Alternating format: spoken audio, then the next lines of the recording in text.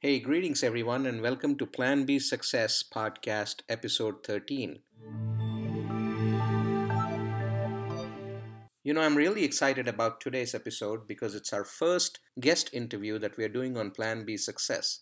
Who we have today is John Lee Dumas, who's the founder and host of Entrepreneurs on Fire, which is an award winning podcast which has been running consistently for the last 5.5 years, where he interviews inspiring entrepreneurs. Now, John has been doing this, as I said, for 5.5 years. He's probably around 2,000, 2,200 plus episodes that he has done, and he has never missed a day with his interviews. Other than that, there are several courses that he provides. One is called Podcaster's Paradise, and there are several other things that he does for his Fire Nation. So, with no further ado, let's bring John on and get started with our interview. Hey, John. Hey, I'm really excited to have you as my first guest. Welcome aboard. It's an honor. Looking forward to it. Let me introduce you quickly. So, John Lee Dumas, Entrepreneurs on Fire, has been doing this for about 5.5 years, has been very successful at it, is very transparent, always willing to help, and thank you so much for that, John. You're most welcome. Thanks for having me on as a guest.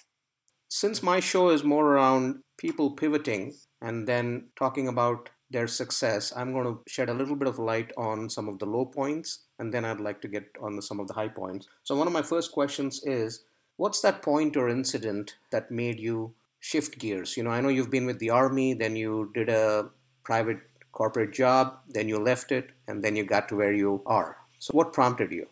The low point, honestly, was sitting in law school and realizing that I had just committed the next 45 to 50 years of my life going down a path that I already knew was the wrong path. And just looking around and knowing that a decent amount of people in the room felt the same way as me, but we were trapped. And that was a low point. And it really took me a lot of days and weeks and even a couple months to work through that and realized that, even though I'd made the wrong decision, even though I'd made a mistake in going to law school, and it wasn't a death sentence, and I had the power to change. And it wasn't going to be easy, and it wasn't going to be fun, but I could do it. And I did. And it wasn't easy or it wasn't fun, but it was definitely the right decision. So, when you were actually building your business the first year and a half, did you ever have second thoughts? What kept you prodding along? What kept me going was just knowing that there was more. Reading the right books, listening to audiobooks, educating myself, knowing that there was the exact future out there that I wanted. It was just a matter of me learning the tools, educating myself, finding the right path, finding the right mentor, surrounding myself with the right people. And none of that's going to happen overnight. That takes time. Finding the right books, finding the right people to mentor you, to educate you, to take the time to share their thoughts, their stories, their experiences. So just, patience needs to be employed. Like, you need to employ patience on this journey and just be taking one step forward at a time. So obviously you've been very successful, and I'm sure you've come across a lot of people, a lot of connections you've made over the years as a result of what you're doing, which probably would not be possible if you didn't go down this direction. What would you call as your high point in the last journey of the last 5.5 years? I'd say my high point would probably be back in 2016 when Kate and I decided to move to Puerto Rico because we knew that we had a business that could move. We knew that we were location independent. We knew we had a business that it made sense to move because we were very financially successful, and moving to Puerto Rico, dropped our taxes from 51% to 4%. And we knew that was going to be a big game changer. But just kind of being able to say, you know what, we built a business that's strong, that is helping a lot of people, that's generating a lot of revenue, that's giving us lifestyle freedom, location freedom, financial freedom, and we can make this move to Puerto Rico and feel very comfortable and confident with it. That was a high point.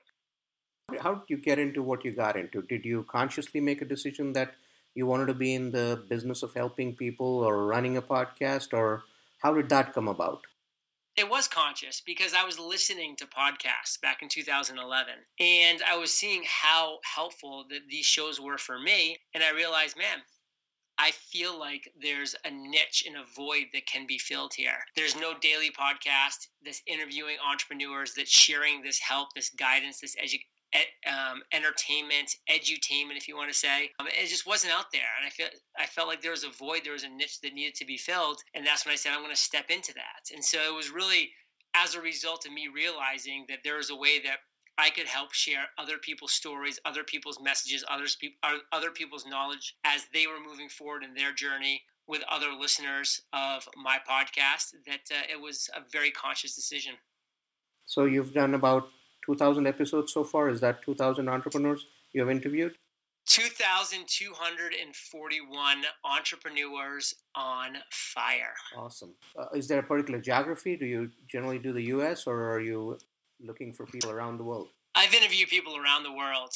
You know, it does have to be English because that's my only language that I personally speak, unfortunately. But besides that, I've interviewed people from almost every continent out there. So could you share some of the things that you have done as a result of your success that you probably wouldn't have done if you stuck to maybe law school at this point?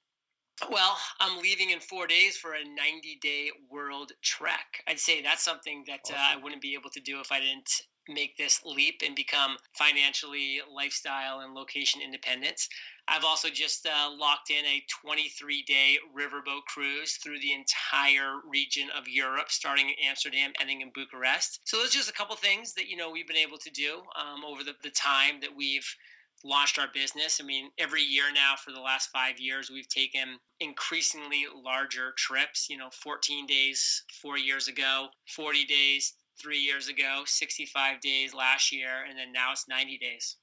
When you're doing this, when you're trying to juggle so many things as you're growing your business, obviously discipline plays a pretty important role in terms of how you manage yourself, how you manage your work, especially when you also want to be able to take the time off that you want to take off. How do you go about that? And is there a morning routine that you follow as well? Discipline's unbelievably important. And I really think people need to look at discipline as this. Be a disciple to a plan of action that you're going to execute on. And my morning routine is very consistent because for me, it's all about winning the day for myself first thing in the morning so that I can then spend the rest of my day winning the day for my audience, Fire Nation. So first thing when I wake up, I don't even think twice about it. I'm off on a 3-mile walk. I'm outdoors. I'm breathing the air. I'm getting the nice vitamin D sun on my skin. I'm just enjoying that nice outdoor stroll here in Puerto Rico. When I get back, it's hydration. You know, I'm meditating. I'm journaling. I'm really spending a lot of self-care time during that process to make sure that I'm doing what I need to be energized, to be excited, to be enthusiastic, to tackle the day. So for me, the first 90 minutes of every single day is strictly focused on self-care. What are the next things, next couple of big things that you're doing, let's say this year and next year? Really the only big thing on my plate that I'm not currently doing on a consistent basis is my book. I'm currently in talks for my first traditionally published book. I'm not 100% committed now at this stage to go with a traditional publisher. I may still self-publish at some point, but I'm entertaining the different publishers' options and opportunities and offers. But that's definitely going to be the big project for the next 3 to 6 months. Awesome. And from the standpoint of where your business is and where you're taking it, do you have some like a big hairy goal where you want to get to? Something that you look up to, something that keeps you motivated? Not right now. It's just a reality. I don't. I love where my business is. I'm really happy with my workload, with my play load, and just the ability to take off for 3 months and travel the world. So right now, there's no big, hairy, audacious goal. I'm open to one if one ever ends up landing on my plate. But for the time being, it's just more of the same. And have you seen any change in terms of you being in Puerto Rico and trying to run your business? Do you travel a lot to mainland? No, there's really not been much of a change. You know, Puerto Rico's a nice little island off the coast of Florida, and it affords us easy access to the East Coast, and we still travel a lot. We traveled a lot before. We travel a lot now. We just get to keep a lot more of the money that we make now being in Puerto Rico. Awesome. So let me ask you something related to business. From a membership standpoint, I know you produce a lot of content and you put it out there and you're always growing your membership. What would be, if I were to ask you some tips in terms of growing your membership at an early point, at the same time where you are, sustaining your membership, what would you suggest? So the biggest thing you need to do is say, listen, what am I going to do to create free, valuable, and consistent content? Once you get that rhythm down, that you're creating free, valuable, and consistent content, very specific topic, you're going to grow an audience. And then when that audience is there, you can look at the audience and say, hey, what are you struggling with? And they're going to tell you their struggles, their pain points, their obstacles. And then you create the solution. Offer it in the form of a mastermind. Say, listen, you're telling me you're X, Y, and Z. I'm going to be solutions to X, Y, and Z via this mastermind. This is how often we're going to meet. This is the account that you're going to be under. These are the different members that are going to be in the community. This is what the price point. And that's the process of building a community. And then as far as keeping a community, once you've got it going, it's how are you continuously delivering value so that they recognize the fact that it's well worth their while to remain part of that community? So what are you doing on an ongoing basis, daily, weekly, monthly, to continue to provide additional dates, the latest tips, tools, and tactics that are in your community?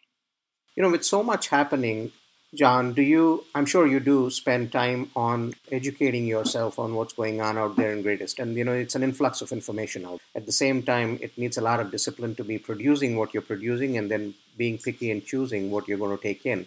How do you manage that? So I'm just very particular. I just know what my focus is. These are the levers that I can pull that are moving my business forward. My podcast, interviews on other shows, social media, my communities. And then I spend my time there. And then everything else is a pretty easy no. So I just focus on the things that I can and want to engage. And then the other things I just have to say no to because there's only so much time, energy, and bandwidth that anyone has.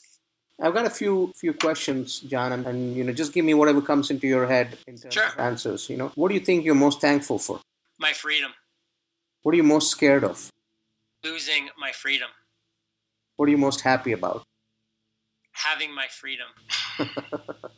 What do you look forward to? I look forward to continuing to just see how this world that we're in right now develops. What comes next? Like, what is the next thing? I mean, we're just really moving forward at such a fast pace. It's just really exciting to see how quickly we're evolving and the different opportunities that are coming up. Like, a lot of people are like, I missed this boat or I missed that boat. I'm like, but don't you understand? Like, the biggest are still to come. Like, they're just out there. So just be patient, keep your eyes open, and get ready for it. Awesome. And what would you like your legacy to be? I'd like my legacy to be that John was a person who tried to just be successful, but he tried to be a person of value. And that's how I want to be remembered, is someone gave free, valuable, and consistent advice, inspiration, motivation to others. My listeners are pretty similar, entrepreneurs and professionals as well. If there was one takeaway for them, what would it be, John?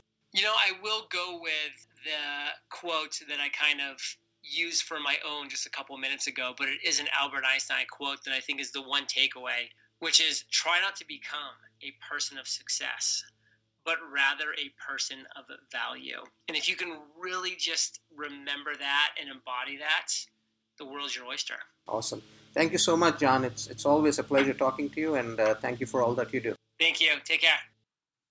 I hope you enjoyed that. If you like what you hear, please make sure you subscribe, leave a review and a comment, and make sure you spread the word so others may benefit as well. Thank you very much.